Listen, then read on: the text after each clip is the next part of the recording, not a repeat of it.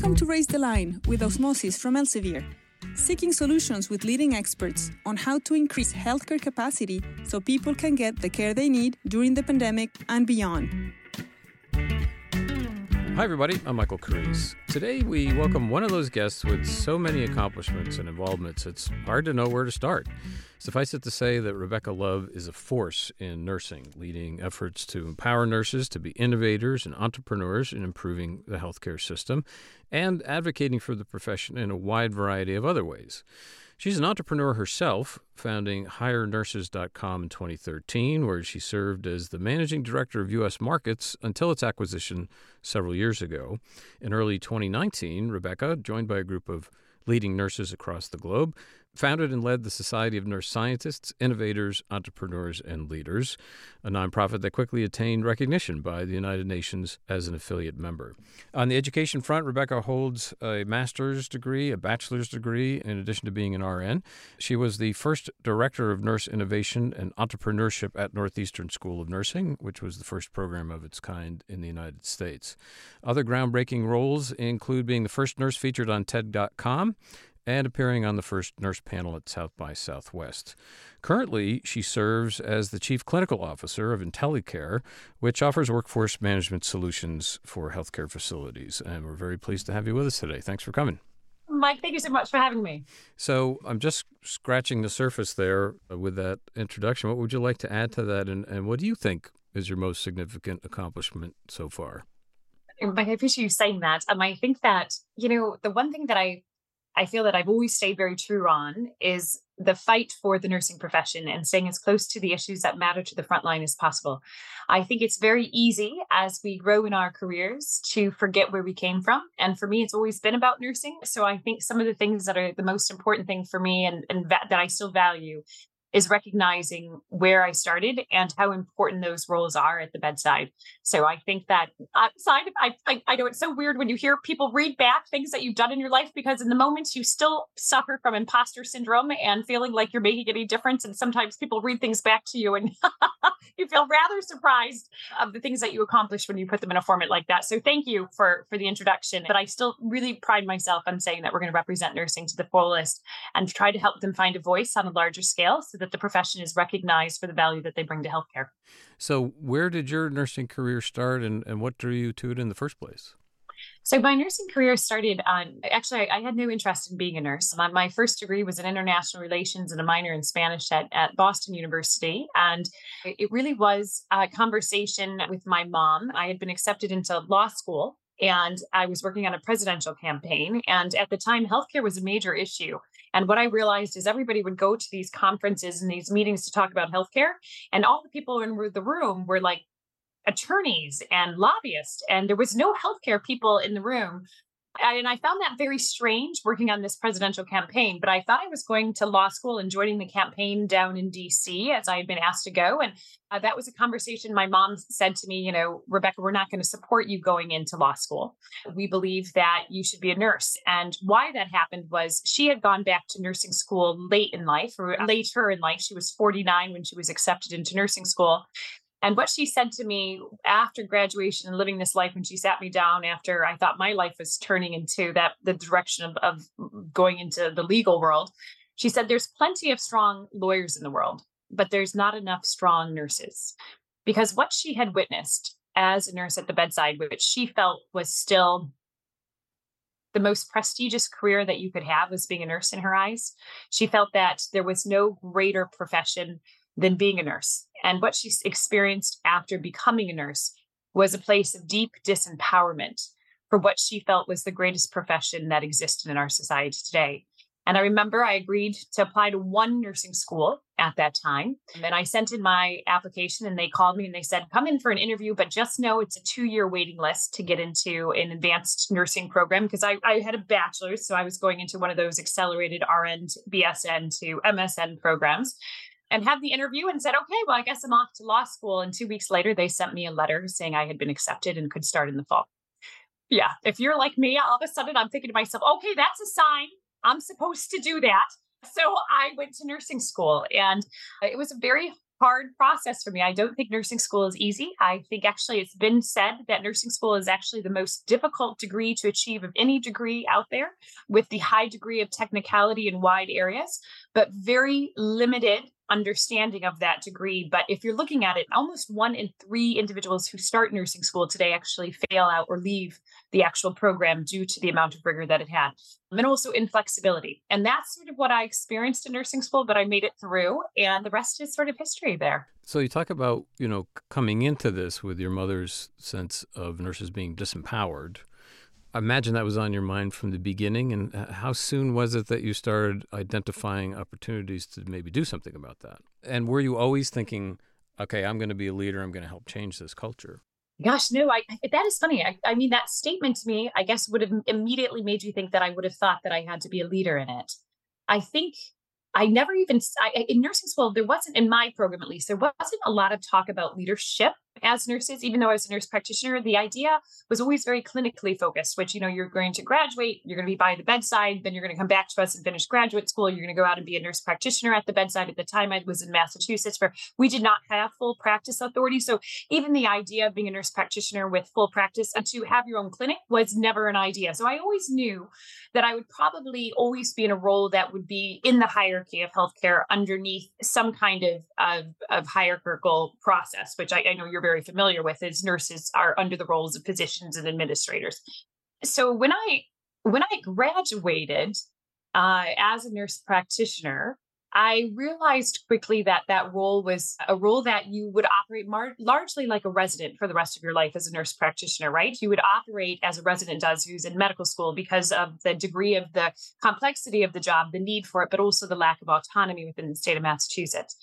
And I think my first experience of leadership really came when at that time I was just like many women, right? We had got married, we started to have families. My husband thought I was going to stay home. There was a fight at home. Whoever had that conversation, it came a little late. But I had then decided to apply to teach at a community college in Boston. And I think my first step into a foray of leadership was when I started teaching at this community college. It was Bunker Hill Community College in Boston, inner city college.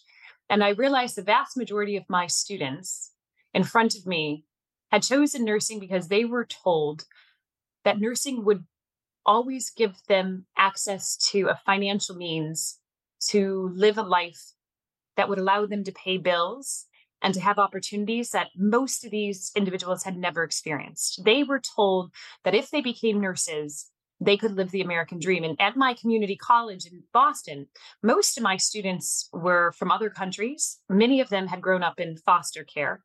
I had a significant number of single mothers and very high percentage of minority women in my classes. And nursing for them became the American dream. And it was my first opportunity that I started to realize that I was leading a group of individuals who I stood between them and financial security and their dreams and aspirations for what it meant for their lives. And that is probably where my belief in nursing changed, what it meant to me and what it meant to our society, but also what it meant as a driver for security for some of the most compassionate, intelligent people that I ever met, but who the odds of life had largely been stacked against them. And so that's where my first opportunity for leadership came. And I threw myself I loved every minute of teaching, Mike. I loved every minute of teaching at a community college associate degree nursing program, because the odds were definitely stacked against them. The degree, the rigor is no less in an associate degree nursing program. You just don't have all of the theory that a bachelor's program does, but all of the clinical rigor in an associate degree nursing program is equal to that of the best universities that offer nursing in the country, but with a population who had come from such a difficult background, English as second language, or as I said, coming from foster care systems where their basic understanding and knowledge of traditional education was at best weak, if not broken in critical areas. Yeah. What a responsibility to have too, with all of that in mind. So anyway, all your former students now are out there in this nursing workforce. You have your roots top of mind, as you were saying at the beginning, but it's kind of messy out there in the nursing workforce world, and everybody seems to be wringing their hands about what to do about it. What's your take on what's happening with nurse staffing, where it went sideways, let's say, and where does IntelyCare fit into that? And Mike, I think nursing is in the most critical place I've ever seen it as in my profession. I'm sure you researched the recent studies, but there was a McKinsey report that came out in 2021. It just followed up in 2023. Everybody thought it couldn't have gotten worse from the 2021 report, which said that 1 in 3 bedside nurses was looking to leave the profession or the bedside, which actually played out. But the most recent study came out showing that nursing is equally as unhappy, if not more unhappy than it was 2 years ago. But the interesting thing is, Mike, is that there's actually more nurses today in the United States than ever before in history, nearly 1 million more than there was a decade ago. We have over 5 million nurses in the United States. The average age of a nurse is 54, so 50% of the population is over the age of 54, 70% is over 40. But I think the concerning thing is that we graduate 250,000 nursing students a year in the United States. That is the largest profession of any profession that we graduate from any degree program in the United States, and an increase of 15% per year over the course of the last 5 years based on research out of the University of Pennsylvania led by Linda Aiken, which means that we are graduating more nurses than ever before in history. But the reality is they're not staying. Even before the pandemic, 57% of new grads left the bedside within 2 years of practice. And we believe in the last 2 years, the largest demographic of nurses leaving the bedside are nurses with less than 1 year of experience. And this is something no one is talking about. And what I say often, which is not popular, is that we don't have a shortage of nurses in this country. We have a shortage of nurses willing to practice in the healthcare environments as they are today. Because as I said, we have more nurses than ever before. We have more nurses graduating from nursing school ever before, but we do not have nurses who are staying and practicing. And actually, the average length of experience on a 12-hour shift has dropped from the average of 6 years of experience prior to the pandemic down to 2.8 years of experience on a 12-hour shift, which is the lowest ever in the history of the United States from an experience perspective on a hospital floor. So what's going on in the nursing profession right now is that healthcare has consistently staffed nursing to the lowest cost denominator within healthcare systems. Why that happens is because nursing is a cost to healthcare system. They are the only profession that is a cost to healthcare systems. And I think it has become increasingly difficult for nurses to be able to operate. So taking a step back from all of it, Mike, who is IntelyCare? Why am I here? What is this about? Why did I join? IntelyCare is one of the few platforms in the country that took a paper process, put it into a technology for nurses, sped it up, and actually drove greater efficiency and better usability and satisfaction among the nursing population when you took a paper process and put it into tech. And I like to say that's what, if you do that for staffing and scheduling, because we are basically a workforce management solution or staffing company for nurses across long-term care. I oversee a 35,000 nursing workforce across 38 states who pick up shifts when and where they want, because we took a scheduling system and largely made it Uber-like for nurses to pick up shifts. And what we saw through our experience, Mike, was that when you gave the power of nurses the ability to pick up shifts when and where they wanted to work on a schedule that was not as difficult as it's been traditionally for per diem models, we saw that we expected nurses to pick up 1 shift a month with us. But when you made it this easy, they on average were picking up 5 shifts a month with us. So what you see in this process is that technology certainly can scale a workforce who otherwise would not be scaling themselves in traditional models. And I joined IntelyCare because I believed as long as nurses remained cost to healthcare systems, healthcare was never going to invest in anything to make the lives of nurses better. And it was going to take private industry to do so. So I strongly believed by joining IntelyCare that we could change the future of work for nurses when we gave them technology that was designed with them at the heart of it to enable them to scale when they could work so that we could take care of more patients in more settings by using technology to allow us to do so. So really, it sounds to me the flexibility is key to this. I think absolutely. I think we've been so rigored into directional scheduling models in nursing for decades that when the simple thing of flexibility optimized through technology, suddenly nurses love you just for the simplicity of allowing there to be flexibility. And I know it sounds almost too simplistic to believe that that could be a silver bullet, But honestly, that's basically all we offer, Mike. I wish to say that there was tremendously more, whiz gas and bells and substantially, 100 times more pay for nurses, because I would pay nurses as much as as the market would ever allow. But none of that is true. We simply created a platform that allows nurses more of a credentialing passport to pick up and work. Any facility in ours allows them to meet those credentialing standards so they can work anywhere that they want, when and how, and allow them that flexibility to make it happen. And guess what? Nurses work more, not less, when they give you that opportunity. Well, and it just meets them where they're at. And I think people learned this a lot during the pandemic. People are juggling a lot in their lives, and most nurses are women, and most women are responsible primarily for the children and the parents and everything else. So how could you, in a way, keep a full-time job and do all of that? So you can totally see how this would make it easier to fit into their lives with all their other responsibilities. It certainly does. And actually, you would be really surprised, Mike. The vast majority of people who work with us still have full-time jobs.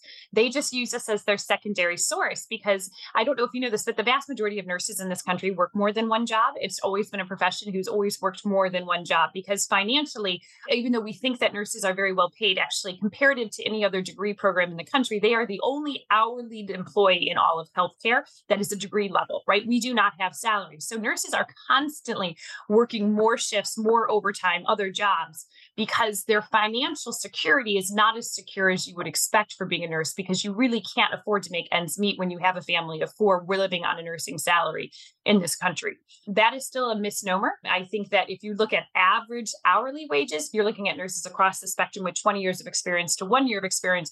Things skewed directly. As I said, 50% of that population is over 54. So your BLS data is skewed to higher amounts of hourly pay for nurses, when actually, if you looked across the country, those numbers are dramatically lower. So flexibility is part of the solution here, but you've also pointed out that a lot of the burnout is because they don't want to work in the healthcare environments that exist. So what are your thoughts about changing that? That's a much bigger problem to address, obviously. It is a much larger problem. So, and Mike, I'm going to talk about something that I think is really important to talk about. And I mentioned it earlier. Nurses are cost to healthcare systems, which means as a profession, every other profession has a reimbursement code, and nursing becomes the largest cost center to healthcare systems on their operating budget. And you know this from running a business, right? Nobody invests in costs in businesses; they cut costs. And nurses have remained cost in the healthcare system since the earliest development of insurance in this country back in the 1930s. So, if you don't mind, I'd actually like to step you back about 100 years in history, because I think it's really important to tell and share the story. Travel. Time travel, that's exactly it. So we'll take us backwards along those ones. And I think it's, in the early 1900s, women in this country were fighting for the right to vote. And the American Nurses Association actually remained external to that fight until 1919, when they helped organize the largest march in the history of the United States for the women's suffrage movement. And so 1919, they organized this march. 1920, women get the right to vote in this country. And in the 1920s, nursing becomes the largest economic vehicle for women's financial independence in the history of the United States. Now, at this time, hospitals existed, but they were places of the most deplorable condition. Only the most destitute would seek care there. But as surgery started to develop, families started to bring private duty nurses into the hospitals to deliver care. At that time, nurses all ran their own independent practices. They billed independently for their services. So hospitals started to see that this care started to get better. So they started to bring nurses into hospital systems and employ them. And if you look at bills in the 1920s, every bill from a hospital will specifically have a line for nursing services on the bill that was delivered to patients. Now, as I said, nursing started to become more powerful because of that. Now, at that time, hospitals were run by men, physicians were men, and they started to feel threatened by the increasing economic capacity that nurses started to have. And as the expert and historian Donna Deere said, they wanted to develop a model to keep nurses as far away from the money as possible, because they started to see nurses as economic competition to the hospitals. So 1930s, national insurance starts to get developed. Hospital administrators, physicians start to look for a model to pay for nursing, but not to recognize them on the bills any longer. They turn to hotels, realize that maids are rolled into room rates, and then they roll nurses into room rates, forever hiding their value. And 100 years later, nursing is still the only healthcare professional that does not have a billable service and remains the largest cost center to hospital systems. So, in full disclosure, we have launched a commission to take on nursing reimbursement to pull them out of the room rate, because the only way we are going to truly solve the misalignment, more nurses equal more costs without associated revenue lines, is to make sure that we get them out of being a cost structure. So we need reform on our payment models to pull nursing out of the healthcare system's room rates and make sure that they are a billable service and we can invest in them accordingly. Everything else is going to be lipstick on pigs, as they say, or band-aids on gorges, because until you figure out a financial model, even as President Biden says, you want to understand what people value, look at where their budgets are. And we know for far too long there has been no value because nursing is hidden from any budget line from investment resources within healthcare. But you talk about upsetting the apple cart. I mean, that you've got to have a lot of people at the table to agree to a lot of change. So what's the strategy to get that to happen? So the good news is actually there's quite a bit of strategy behind it. And luckily for me, it's not me leading on that because I'm not the economist, but we have John Welton, who is one of the most brilliant historians in this space. We have Olga Yakushova, who is one of two economists in the United States who are studying this to develop this model alongside Ron Longyear, who's a data scientist in the nursing space, studying the impacts of all of these things, coming up with models. Now, the reality is actually in the 1980s, when DRG codes were actually established in this country, there were a whole bunch of DRG codes that were written to actually address nursing services, but were levied against or lobbied against from going into the system. So actually, for the last 50 years, nurses have repeatedly tried for models to get nursing recognized, but have always been sort of beaten down. So we're looking at models that are pretty much conventional OT-PT models, DRG codes, coming to the table with a whole bunch of options that we have seen work for all the other professions that have gotten their professions reimbursed. I mean, in all honesty, respiratory therapy, MRI techs, occupational therapists, all of these are relatively new DRG codes in the course of the last 10, 20 years. OT-PT a little bit further. It has happened for every other profession. It's only nursing that has stayed in the room race. And I don't know if you had followed, Mike, the work of the Treasurer's Office in North Carolina. Have you been following any of the stories that have come out of North Carolina? No.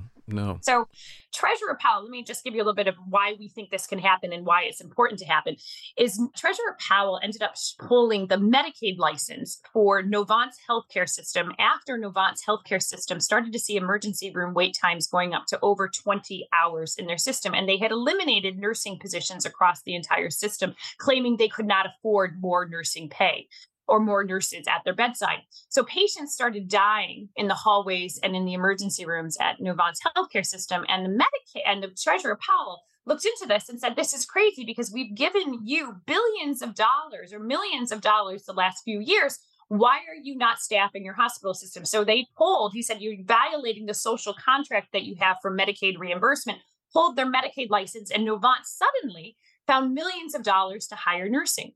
So then Treasurer Powell wondered, where did they find this money and where did all the money go? So he launched an investigation that he published about 6 months ago that showed in the course of the last 10 years, the state of North Carolina had given $1.75 billion to nonprofit healthcare systems that had specifically only gone to executive pay in that time.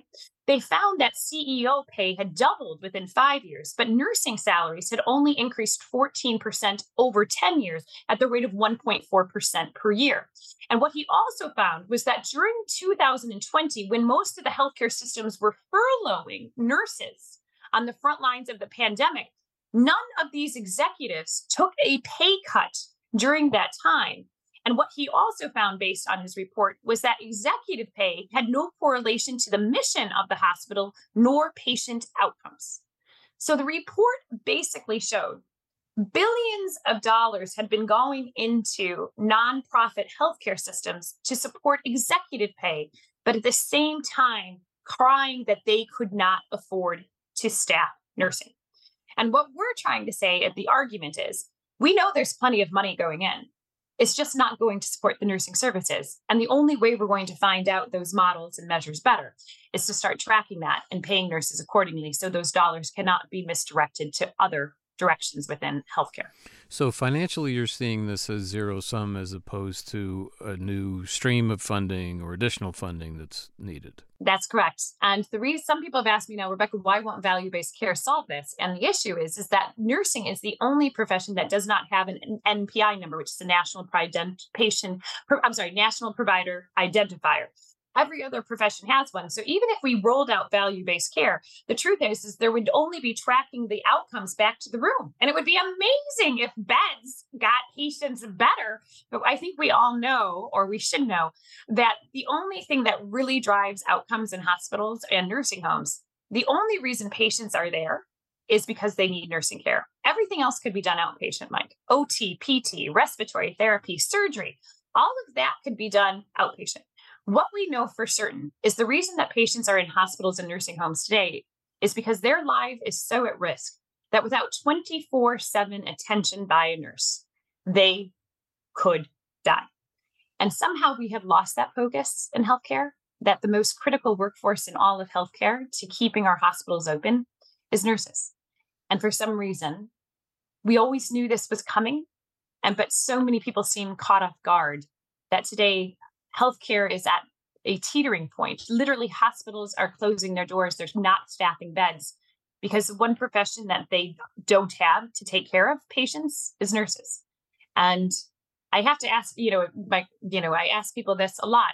Where would we be in the world without nursing in our society, but more importantly, within our hospitals? And I think we're starting to see that play out. Well, this is going to be super interesting to keep our eye on. And it's going to be really interesting to see what kind of adjustments you can get the system to make. But in the interest of time, I want to wrap up by giving you a shot that we give to all of our guests, which is to address our pretty young audience, a lot of learners, nursing students, medical students, and also early career professionals about, how to approach their career in a very challenging time, particularly with what you said about nursing and burnout and all of that. So what is your go-to advice for people starting out? I think I'll speak directly to your nursing workforce and those who are going to work with nurses, which is nursing is a profession that has been part of our social fabric as one of the greatest vehicles for society to focus on people who cross a threshold when nobody else will care for those individuals and care for them at the expense to themselves and to their families on a consistent basis. So what we need is we need a generation to come in and to see this profession differently and demand what they deserve to stay at the profession. Because I think my generation and before us, we accepted things that were unacceptable.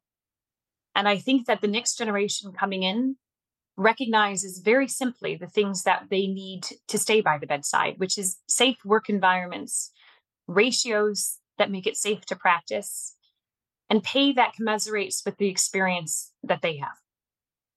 And if you are looking to help lead, I still believe that nursing is the greatest profession you can go into on healthcare to make a difference, not only in individual patients' lives when you're by the bedside, but the ability to drive significant changes at a societal level that actually makes society better.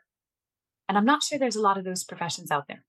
And so what I would just say is, if you're up for the challenge, because life in itself is a challenge, and you want to make a difference, we want you in nursing because we need the best and the brightest to pay you there.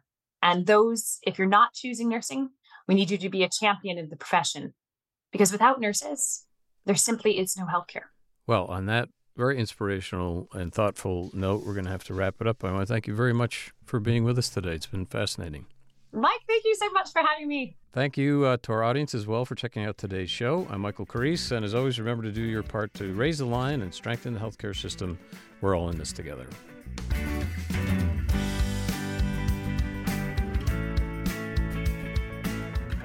If you like this podcast, please share it on your social channels. You can also subscribe to the series and check out all of our episodes at osmosis.org/raisethelines podcast.